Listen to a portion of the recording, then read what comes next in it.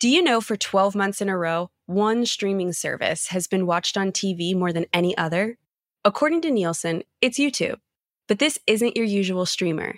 This is where game day fans become 24/7 fans, where you can find your favorite artist, plus every fan cover and live show in existence.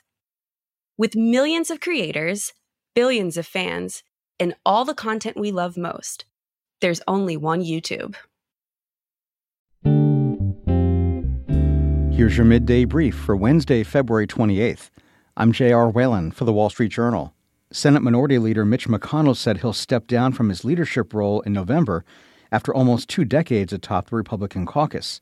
82-year-old McConnell, who's the longest-serving Senate party leader in history, said, quote, "One of life's most underappreciated talents is to know when it's time to move on to life's next chapter." McConnell has been slowed by recent health setbacks, and many of his closest Senate allies retired after the last Congress. Texas Governor Greg Abbott issued disaster declarations for 60 counties as several large wildfires spreading through the Texas Panhandle have burned homes and prompted evacuations. The Texas A&M Forest Service said fires have collectively burned more than 570,000 acres in the north part of Texas, and that dry conditions and above normal temperatures in the region had contributed to the fires starting. The National Weather Service there said that winds would weaken in the area today. The southern half of the Panhandle could get light rain and snow tomorrow. And fintech giant Stripe is allowing its employees to cash out more stock as it delays its initial public offering, likely until next year. People familiar with the matter said the company and some of its investors agreed to buy over $1 billion of current and former Stripe employees' shares.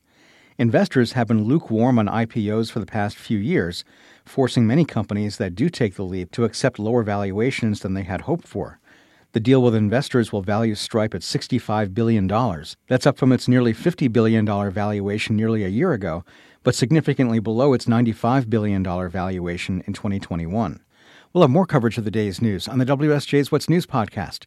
You can add it to your playlist on your smart speaker or listen and subscribe wherever you get your podcasts. Do you know for 12 months in a row, one streaming service has been watched on TV more than any other? According to Nielsen, it's YouTube. But this isn't your usual streamer. This is where game day fans become 24/7 fans, where you can find your favorite artist, plus every fan cover and live show in existence.